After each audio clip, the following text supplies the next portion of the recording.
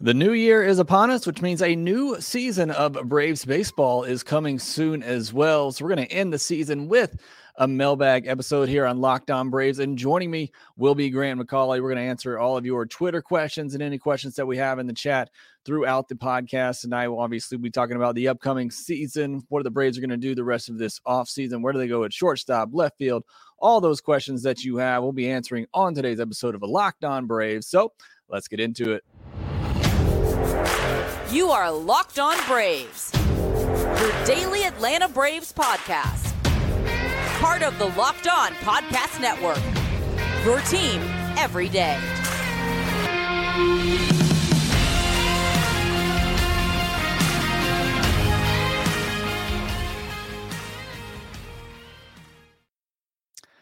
Hey, and welcome back to Locked On Braves, part of Locked On Sports Atlanta, where we cover your favorite Atlanta sports teams each and every day.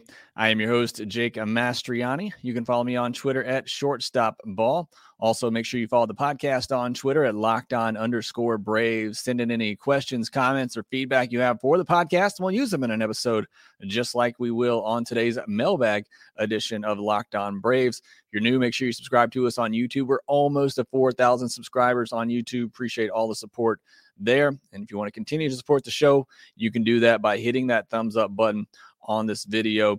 Make sure you subscribe to the Locked On Braves podcast wherever you get your podcast. And as always, thanks for making Locked On Braves your first listen of every day. I hear from so many of you that say you listen on your way to work in the morning or when you're doing your workout. That really means a ton to me. I appreciate all the support there. We're going to be doing a mailbag edition to close out the season, unless Alex Anthopoulos does something crazy over the weekend, and we have a special episode of Locked On Braves. This will be the last one for the year. Before we get into that, I want to remind you that today's episode is brought to you by BetOnline. BetOnline has you covered this season with more props, odds, and lines than ever before. BetOnline, where the game starts. And to help me answer your questions on today's podcast, joining me will be Grant McCauley.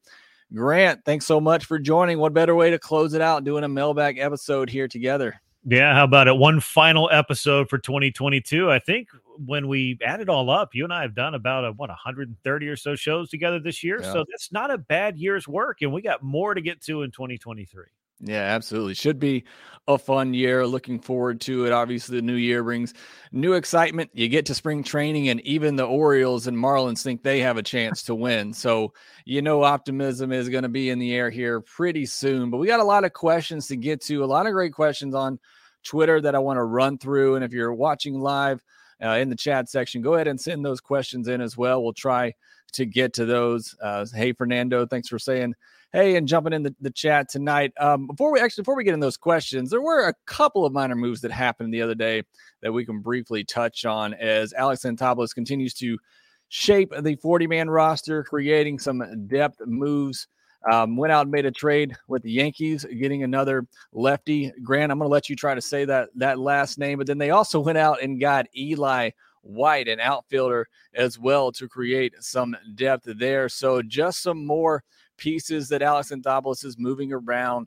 Got Lewin Diaz was DFA'd his third time this offseason. The poor guy, Hoy Park, we barely knew you, but these are the types of deals that you see during the offseason. Again, like I said, you try to create that depth on the roster and just continue to try to make those upgrades. Lucas, 35-year-old that they got from the Yankees, left-handed reliever, like I said, kind of come on here late in his career. So, I mean, I don't know what else to say about these moves, Grant. They're small, minor moves, but they're moves that could make a difference throughout the season. Yeah, and they're the kind of moves that you make when you're looking to just round out your 40-man roster and build that depth. I think we all know, just looking at the kind of players that we're talking about, both the couple that were picked up this week and the couple that have been designated for assignment that might come back on minor league deals. I think that's the Braves' hopes, is that they could keep Hoy Park and Lewin Diaz and perhaps, get them on minor league deals now that they're off the 40-man roster. If no one else claims them on waivers, and perhaps that'll happen. But, Eli White is a guy that, 98th percentile in terms of sprint speed. That's pretty impressive. And then you've got the defense that he offers, but hasn't really been able to hit at the big league level. 28 years old, might spend much of the season at AAA Gwinnett. We might not see a lot of him this year, but he's going to have an opportunity in spring training to come in, show what he can do. And maybe win that 26th spot on the active roster. Now, Lucas Luetge, who's a 35-year-old reliever that they picked up from the Yankees, he's an interesting get, I feel like, because it's left-handed depth in the bullpen, but a guy who was pretty good for the New York Yankees over the last couple of years after spending about 5 years in the minor leagues trying to just get back to the big leagues. 50 appearances for him last year, 2.67 ERA, 60 punch-outs against just 17 walks and 57 and a third innings. And over the last couple of years with the Yankees, sub-2 ERA, sub-3 ERA, sub-3 FIP, and striking out almost 10 batters per nine, walking just over 2 batters per nine, doesn't give up a lot of homers, and he's a guy that spins the ball a ton. He throws a cutter, doesn't throw all that hard, but he misses barrels and gets a lot of soft contact. So just a complimentary lefty that you'd see. With Tyler Matzek out, you knew the Braves needed to go get somebody with some big league experience, and I think this is just checking one of those boxes if you're Alex Anthopoulos, to just add one more seasoned reliever to that bullpen mix, kind of like a left-handed Colin McHugh. A lot of people were asking me that on Twitter after the move, and I think that's probably the best way to put it. Not going to throw hard, but he is going to strike some guys out, and that's always a plus. Yeah, you kind of, and you hinted at it, kind of what I was thinking with Tyler Matzek out. Kind of felt like maybe they were going to go after a third lefty in that bullpen behind Minter and Dillon there. And thank you for picking me up the slack there with a Luetge. That's not what I went for. I'm searching for the pronunciation guide over here, so I appreciate you picking that up. But Lucas Luetge, a lot of L's going on there, but he'll be joining the Braves staff, potentially looking for a spot in the bullpen. All right, now let's jump into some of those questions. This one coming from Gus, and I don't know how much I'll be able to add to this one. He says, do we know how good Luis Guanipa is, or anything about the international interest the Braves have? Do we know any other interests currently? Now, Grant, I am not really up to date with the international prospects. I do know these are 15, 16, 17-year-old kids. You're trying to project what they're going to be, when they become full-grown young men, and that's not always easy. But I think the biggest thing is that the Braves are able to play in this field again, and a lot of these guys turn into really big prospects. The Braves have certainly benefited from that in the past. But any thoughts you would, the Braves getting back in that international market? They got Ambioris Tavares a couple years ago, Diego Benitez, Douglas Glad last year, and that's going to be important as the Braves try to build up this farm system. Yeah, and I think that's one of the biggest things is that, for so long, the Braves were not able to play in that international market at all because of the sanctions that were handed down to them after everything that happened in 2017 that we don't need to rehash here. This is another thing where I feel like, whether it's Luis Guanipa or any of these different guys that we don't really know a lot about at 15, 16, 17 years old, as they start to kind of, splash onto the scene, and they're going to be very toolsy players, but it's going to be very raw talent. So whether or not this is a guy that the Braves are going to, be able to hammer down and get in the international market remains to be seen. But I do think it's a big deal for the overall health of their minor league system to finally be able to go back out and get these kinds of prospects, because it felt like during the rebuild, especially, the Braves were going out and trying to draft pitchers and trade for pitching prospects, but it seemed like they really wanted to lean on the international market to get a lot of their position player prospects. And that makes a ton of sense when you think about the kind of players that come through the international market and into just about each and every farm system. But if you're lucky enough to be the Braves, you sign guys like Ozzie Albies or Ronald Acuna Jr., and they become stars for you. So for the Braves to be able to go back out and get these guys, they've always been good at scouting and finding players, just going all the way back to the Andrew Joneses of the world. So hopefully they can continue to do that kind of thing now that they don't have anything that keeps them out of that market. Yeah, for sure. I mean, it's huge to be back in this market. You see some of the great players, some you mentioned with the Braves, that come through that. So, and that's also very helpful in trades. A lot of times you hear these international prospects referred to as lottery tickets that teams will throw in a trade to make an upgrade somewhere, because, you never know what these kids are going to be. A lot of them don't pan out. You look at all the players the Braves lost when they, had the penalties laid down on them. None of those prospects really have turned into much to anything, but you do have those Fernando Tatis Jr.'s, those Ronald Acuna Jr.'s, Ozzie Albies. So it is very important that they are back playing in the international market. All right, and take a first break here and come back and answer some more of your questions. Before we do that, though, remind you once again, today's episode is brought to you by BetOnline. BetOnline.net is your number one source for sports betting info, stats, news, and analysis. Get the latest odds and trends for every professional and amateur league out there, from pro football to the college bowl season going on right now. You also have NBA as well. They've got it all at BetOnline.net. If you love sports podcasts just like this one, you can get those over at BetOnline as well. They're always the fastest and easiest way to get your betting info. Head to the website today or use your mobile device to learn more. BetOnline, where the game starts.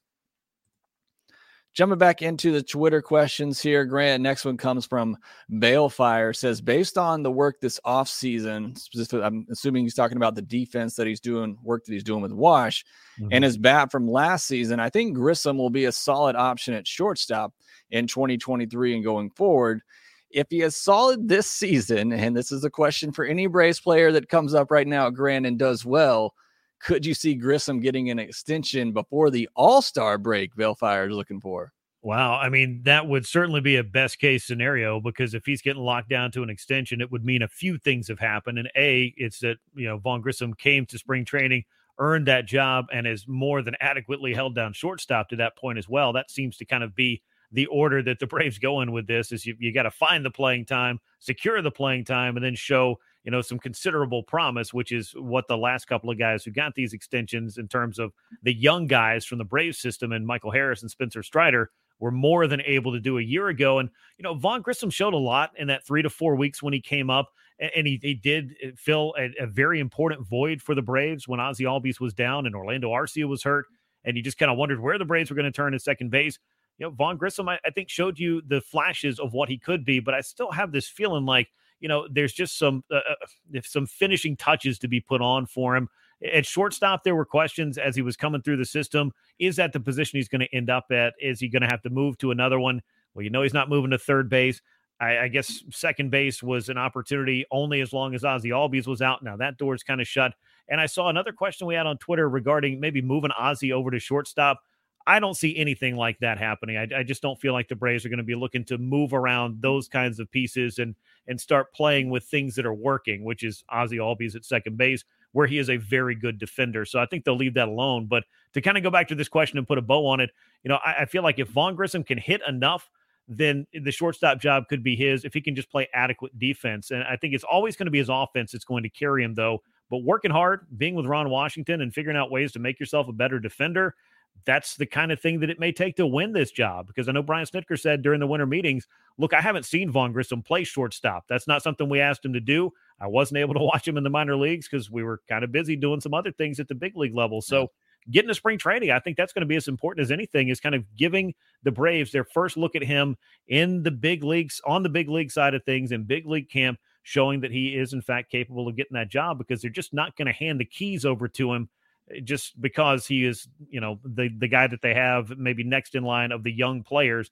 They may still go out and make some other move that allows a veteran to come in and maybe just be a stopgap while Vaughn figures some things out and continues to kind of put the finishing touches on, as I said earlier, which might mean time in Gwinnett, but there's a lot that we'll have to see before any of this all comes to pass. Yeah, and I've been on that same, kind of page. I think we talked about it last time, and obviously it's one of the biggest topics for the Braves, so it's going to continue to come up until we get some sort of resolution. But for me, it just seems like they're going to go into spring training, and unless Grissom just shows leaps and bounds defensively, which is going to be hard to tell in a short spring training camp, I feel like it could be best for his development to send him down and use a stopgap shortstop, or even let Arcia handle it and let him get those game reps at the shortstop position. Look, if evaluators didn't think he could stick there as a minor leaguer, is 3 weeks with Ron Washington in the offseason going to change that? I'm not saying he can't get there, but to ask him to do that in one offseason and then in one spring training seems like a tall ask. And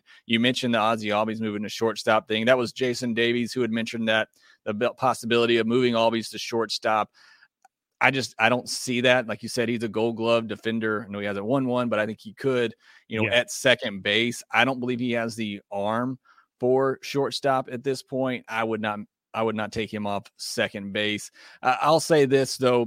I never thought Michael Harris would come up last year as early as he did. I thought it might be better suited for Spencer Strider to stay in the minors last year and develop things. And the Braves said those guys are ready. we're going to move him up. If they think Vaughn Grissom is ready, they will not hesitate. The extension thing before the All-Star break, that might be a little too much. I don't see that happening, even if he does have a good first half. But who knows with the way Alex is handing those out right now. No, you never know with those kinds of things. It's always possible with these young players. And obviously we saw again with Sean Murphy just this past week, I felt like he was an ideal extension candidate if the Braves could come to terms with him. And obviously they did. So he's going to be here for most of the next decade. I was looking at some of these questions in the chat, and I thought, some interesting ones when we talk about shortstop and the Braves, maybe infield or whatnot. But Matt Mock asking, he's seen some Jazz Chisholm talk out there. Is that a real possibility? I don't foresee that being something that the Marlins would be willing to explore, particularly in the division. At Jazz's age right now, they don't have to make a move with him. So I can't really see him moving at all, just in general, because I feel like they need to have some pieces to build around for the future. They've got Alcantara. To a lesser extent, they got Pablo Lopez. But on the offensive side, they got Jazz Chisholm and not a lot else right now. So I don't see him moving. Do you? I don't. And I've had a couple of people ask me that question in the offseason, and I don't know what the motivation would be for the Marlins to move Jazz Chisholm. I know there's a lot of talk because Chisholm says he, loves the Braves, and he's made comments kind of towards that, but the Marlins need Jazz Chisholm. He is a guy that the Marlins need to build around as they try to rebuild this thing. They got some great pitching. They need some offense, and right now he's one of their better options that they have, a young option, affordable. So, yeah, I just don't see any motivation for, as much as Braves fans might want it, it'd be a lot of fun to have him, but it just would not make a lot of sense for the Marlins to do that. The next question comes from Razor Reb. He says, with position players except left field and shortstop locked up, can you discuss the potential need for the Braves to hit on a couple of arms from the last two drafts, since high-quality elite free agent pitching may not be an option after Morton and Fried are most likely out of the picture in 2 years? And we kind of touched on this just a little bit earlier. You talked about the Braves draft strategy, and through the rebuild, it seemed like mostly in the draft, what they continue to do is go after arms early and continue to develop those arms. And I think that's a great strategy because you look at what the Braves are able to do right now. Yes, they don't have a very deep farm system, but they're stockpiled with pitching at the upper levels. And because of that, they're still able to make these moves because everybody's looking for starting pitching. So I think they'll continue to do that. And Razor Reb is right, because of where the farm system is. They have to hit on these guys early in the draft to try to replenish this farm system, to have guys ready once Max Fried and others get to free agency, because we're seeing a hesitancy from Alex Anthopoulos to lock up these pitchers for whatever reason. I know there's a lot of comments in the chat already about Max Fried being extended. I don't know about you, Grant. I don't see it happening, but it is very important as you're going through, this contention window to continue to draft and develop pitching. Yeah, it is. And I foresee the Braves continuing to do that with a lot of their picks being guys that they feel like on the arm side are going to be projectable future pieces. And whether that's a Jared Schuster, I know that Braves just traded Kyle Muller. I felt like he was a guy that I would like to have seen maybe a little bit more of a look at times this year, but after the Jake Odorizzi trade, it kind of seemed like that's the route they were going.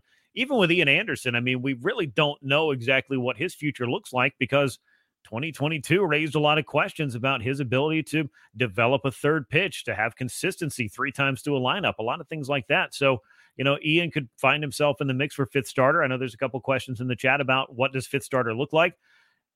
Or he might end up back down in Gwinnett, or he might end up in the big league rotation if he's shown enough to where they feel like he's the route to go. And then you got the question about healthy Mike Soroka. Now, does that change extending Max Fried or what the Braves pitching plans are the next 2 years? Well, no. Mike Soroka is just kind of another question in what the Braves are going to be doing over the next couple of seasons. But the Fried extension, I mean, you'd love to have it. I asked Alex Anthopoulos about this when Spencer Strider got his extension, because that was outside the box from all of the other extensions the Braves had done. This was finally a pitcher getting it, but it was a pitcher in his first full year in the big leagues, not someone who's going to be knocking on the door of free agency. The Braves still have 2 more years of control of Max Fried through arbitration. What's it going to look like in a couple of years? Is he going to continue doing the things that he's done? If he does, he's going to be in line for a great big payday, Jake. I think probably in the line of something maybe like what Carlos Rodon just got from the Yankees. $27 to $30 million a year seems to be the going rate for guys that are 1 or 2 in a rotation, and maybe he goes to a new club and there's somebody in front of him that's a perennial Cy Young candidate. But yeah, Max Fried has fronted the Braves rotation for the last 2, if not 3 years. And I think that he's going to have a good market out there if he continues to be healthy and do what he's been doing.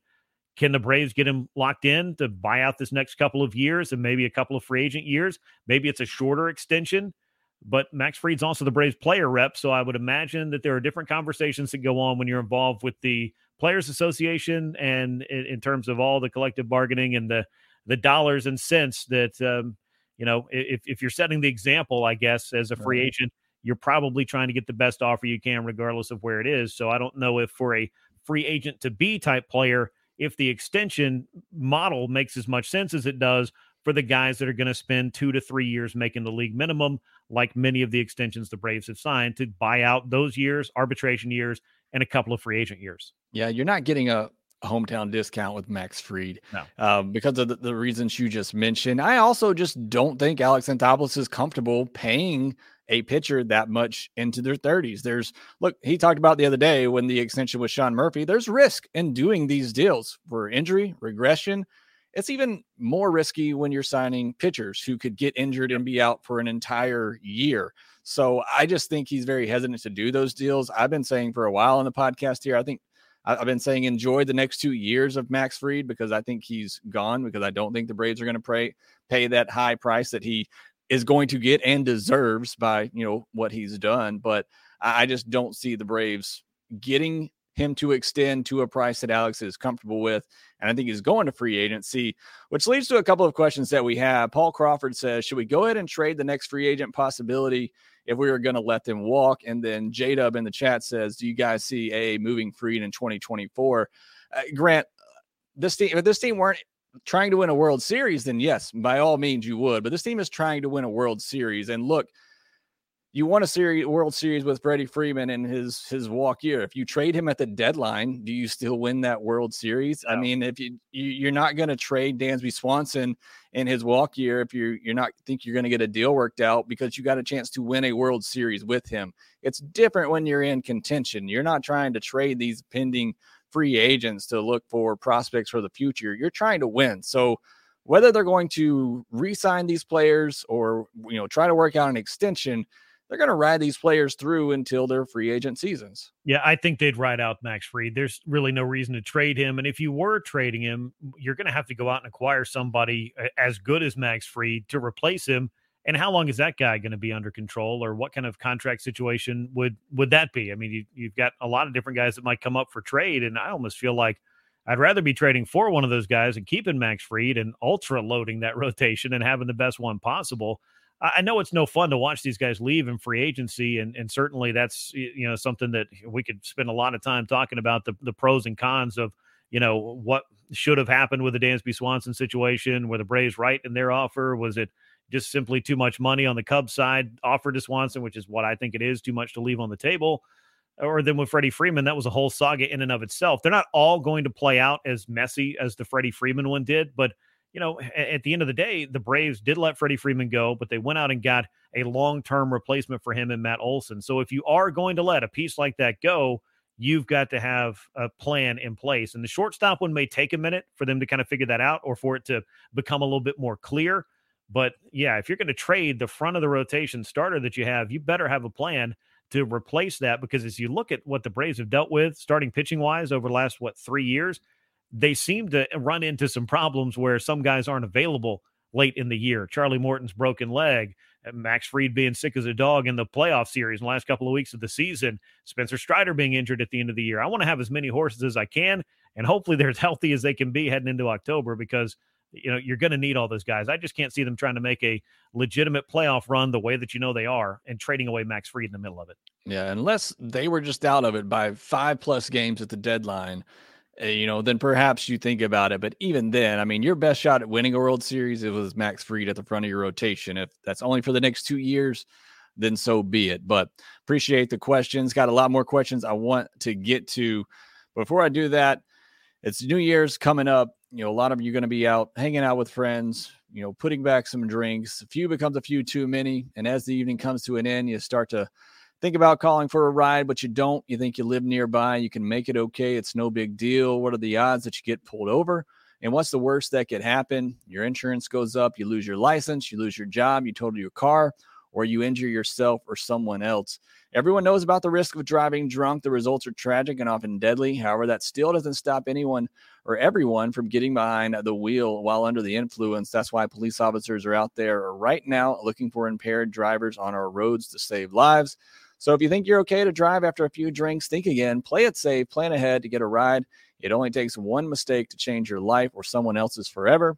Drive sober or get pulled over. This message brought to you by the National Highway Traffic and Safety Administration. All right, Graham, we got a couple of questions here. Talking about the fifth starter spot and also talking about Mike Soroka. Uncle Jimbo says, has there been any word on Soroka's progress? I think I saw David O'Brien say the other day, he's having a normal offseason, looking forward to spring training. Says if he comes back to semi-normal, do you see him sticking with the Braves or being trade fodder for a bat?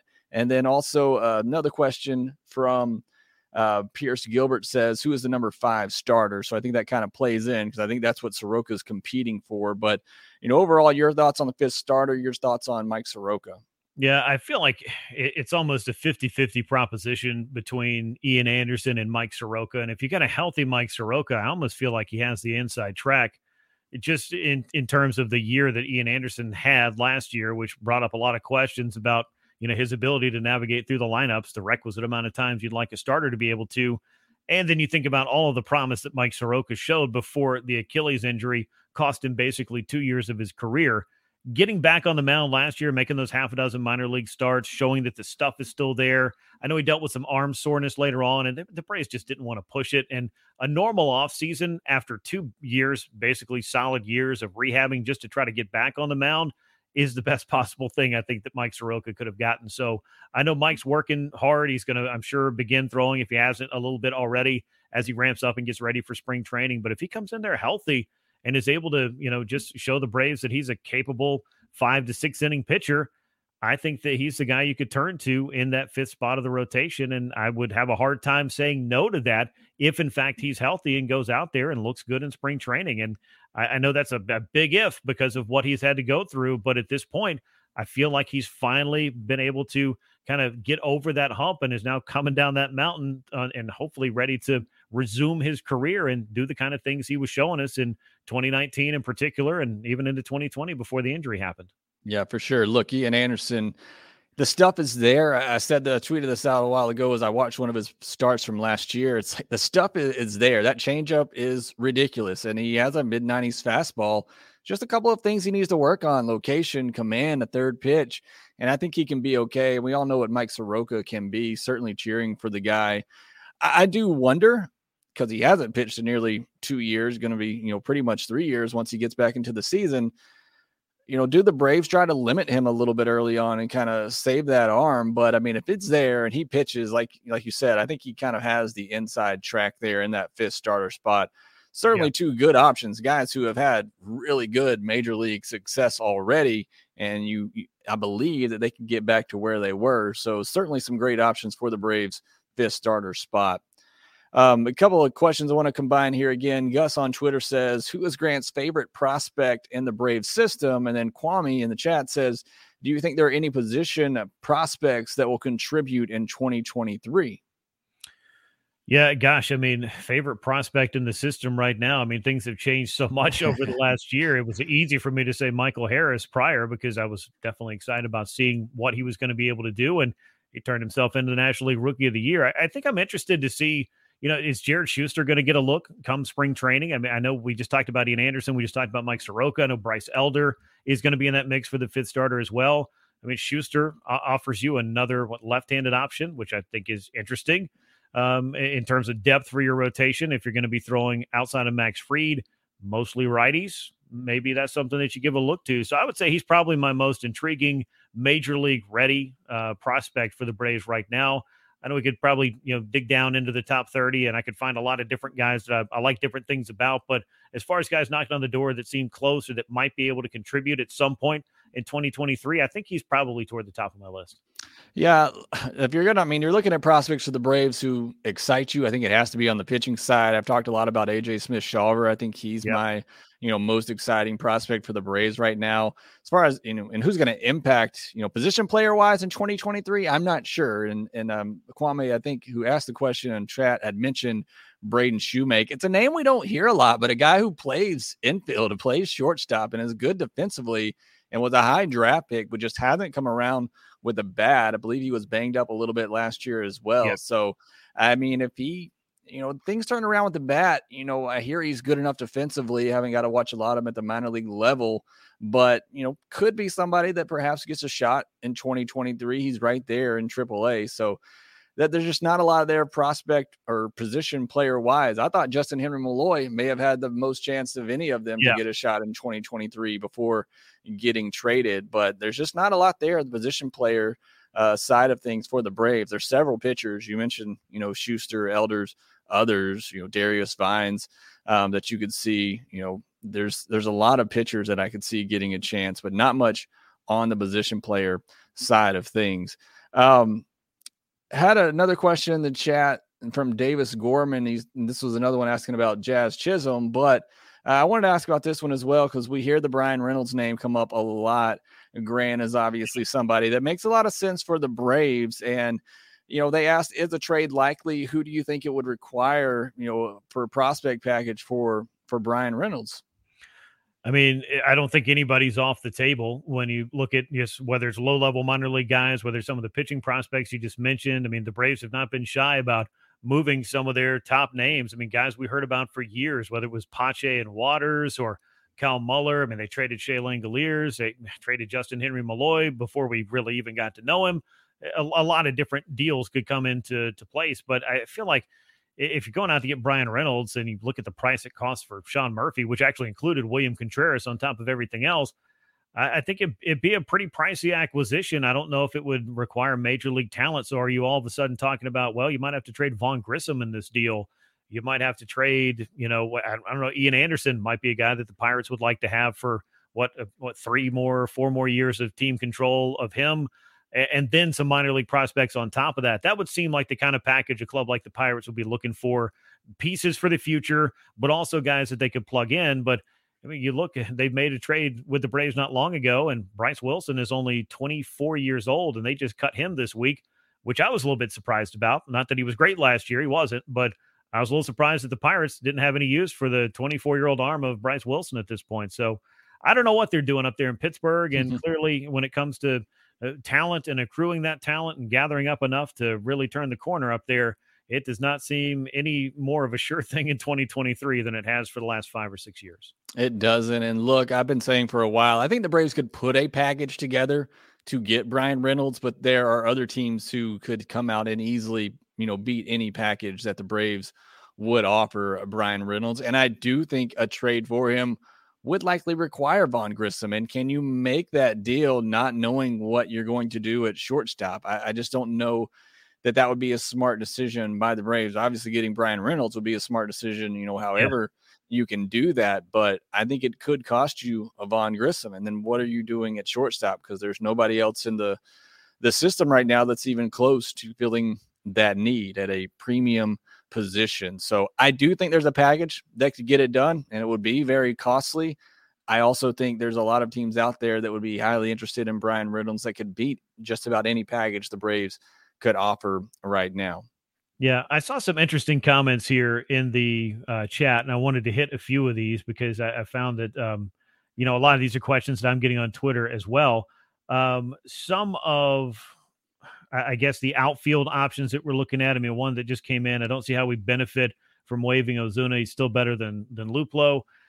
That may be the case. It's just he's been one of the least valuable players in terms of overall production among all real qualified hitters last year. And then his 2021 was pretty much an abject disaster. And I'm guessing right now the Braves are just kind of looking to, hang on to him and hope that maybe he shows something in 2023 that he hasn't already. But as it goes forward, and that sum of money starts to come down a little bit more, and they've just kind of exhausted the waiting game as much as they can, I think it becomes more likely that the Braves could at some point just decide to bite the bullet on that. But it's easy for us to say, hey, just eat that money and just move on. It's a little bit tougher for teams and executives to make that decision. Adam Duvall's a name that's come up a lot. It's starting to get a little crowded in the outfield, and I know Duvall made about $9 million last year. Now he's a free agent. I don't think he's going to command $9 million anywhere. Maybe he could get, $4 to $5 million somewhere with a lot of incentives, based on, his production. But from everything I understood, he was going to be healthy and ready to play in spring training. He had that wrist surgery, of course, that, really took him out of the Braves plans in the second half last year. He's a name that I still like, but I'm starting to wonder how many outfielders can you collect and try to have a place for him. It just seems like it's kind of a numbers game at this point, particularly with Ozuna being one of the bigger stumbling blocks towards moving towards anybody else and giving somebody else significant time at either left field and DH or both. Yeah, I agree with, all those sentiments on Ozuna. Yeah, he can hit the ball hard. He can hit home runs. The difference between him and some of the others on the roster is that's all he does. Luplow can play corner outfield defense. He has a strong arm. He can run. Ozuna does none of those things. He's a pure DH who strikes out a ton. And yes, if you put him in there for 500 at bats, he'll probably run into 25 home runs. I could see him doing that, but he does nothing else for you.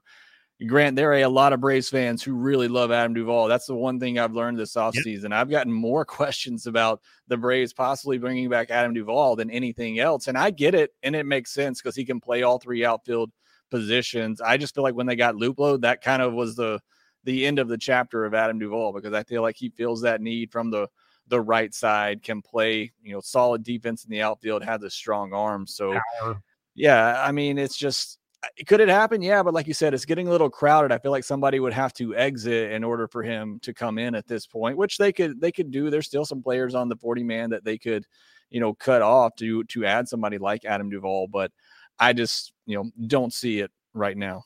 No, I don't see it right now either. And to follow up on the Pirates side of things, because I see we've got some different things going on in the chat regarding like what would they do with Vaughn Grissom? Well, the answer is pretty clear. They wouldn't play him at shortstop if they're going to play O'Neal Cruz there.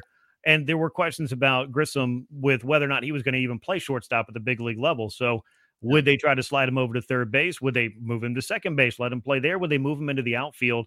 It would just be getting a talented young player who really, even at the moment right now, I would say is still kind of without a position because he hasn't proven himself as a big league shortstop. So to kind of piggyback on your answer in the chat, it would be getting one of, if not the Braves' best trade asset right now, which I think Vaughn Grissom has to be at or near the top of that list if you're calling for young players in the Braves organization that aren't already locked into long-term deals. Yeah, which is what the A's should have done, right? That's why the A's got, bashed so much in the Sean Murphy trade, because William Contreras was the second best player by many people's evaluation in that deal, and the A's didn't get him. Now they flipped him for a player that maybe they feel is going to be better and fill their needs, and that's something that the Pirates could do. Look, if the Pirates wanted to get, the Braves and Pirates are going to get in a deal and they trade for Vaughn Grissom because he is one of the most valuable trade assets that you don't feel like he's going to be a fit for you, then you flip him to get something that you want. So maybe a third team comes into a deal again. I mean, I did not expect the Milwaukee Brewers to come in. I made a joke about it kind of being like a flash sale for them. They just saw William Contreras at half off and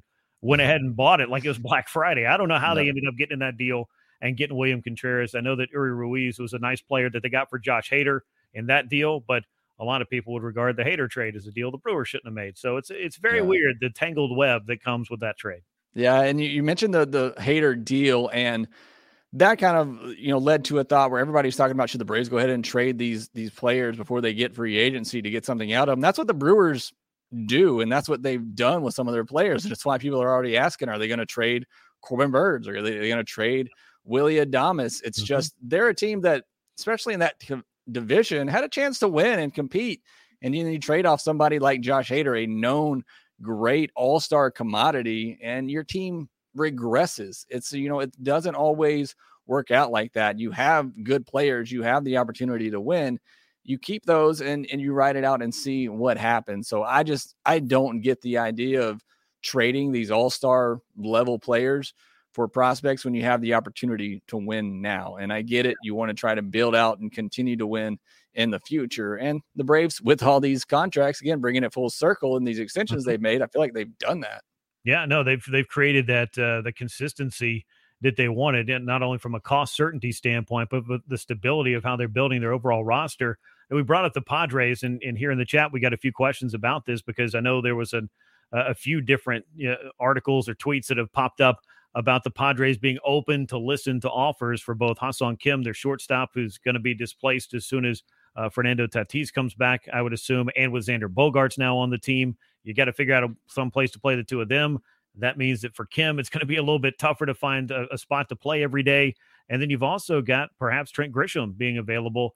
I like Grisham a lot. I mean, clearly there's some holes in the game from the hitting side of things, but he's a nice outfielder, and I don't know if it would be a possibility to get both those guys in the same trade, or if the Padres might be looking to wheel or deal these guys off separately and maybe to non-playoff contenders or maybe to another league where they don't have to see them quite as much.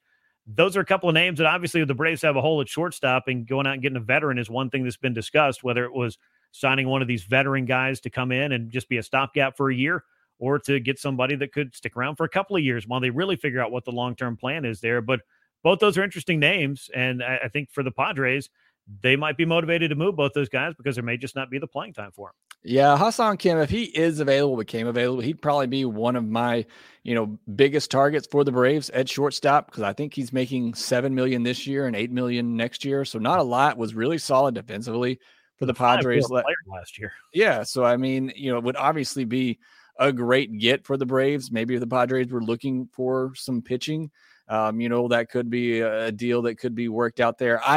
I've kind of heard from others that Kim's going to move to second and then Cronenworth's going to move to first, and that's how maybe they fill that in there. But, who knows? Because like you said, they got a lot of shortstops there. They're talking about moving Fernando Tatis to the outfield. Maybe that doesn't work out. You got to play him somewhere. But if he is available, I would, love for the Braves to go after Kim. I think that would be a great addition. All right, I'll take one final question here to wrap this up, and I think it's the perfect question to wrap this up. This coming from Chris Shaffey, who says, who do you see the Braves opening day left fielder is and at shortstop? And Happy New Year. Happy New Year to you, Chris. You've been a great supporter of the podcast all year. Really do appreciate it. Grant, I'll let you go first. We're ending off the 2022 year. Who's going to be in left field and shortstop for the Braves on opening day? Well, I'm going to say opening day left fielder's Eddie Rosario. And if we're looking at the options that are on the club right now, I'm going to say that hopefully spring training goes well and Vaughn Grissom's at shortstop. But if it's not him, I think it could be Orlando Arcia. That to me is more of a toss-up. But I think your opening day left fielder is Eddie Rosario. Okay. I think that's true. And I think that's a good call because I think they'll probably be facing a righty. Odds are it'll probably be a righty on the mound. So Rosario in left field. If it is a lefty, I would say Luplow is probably going to be in there in left field. I think that's your platoon partners right now.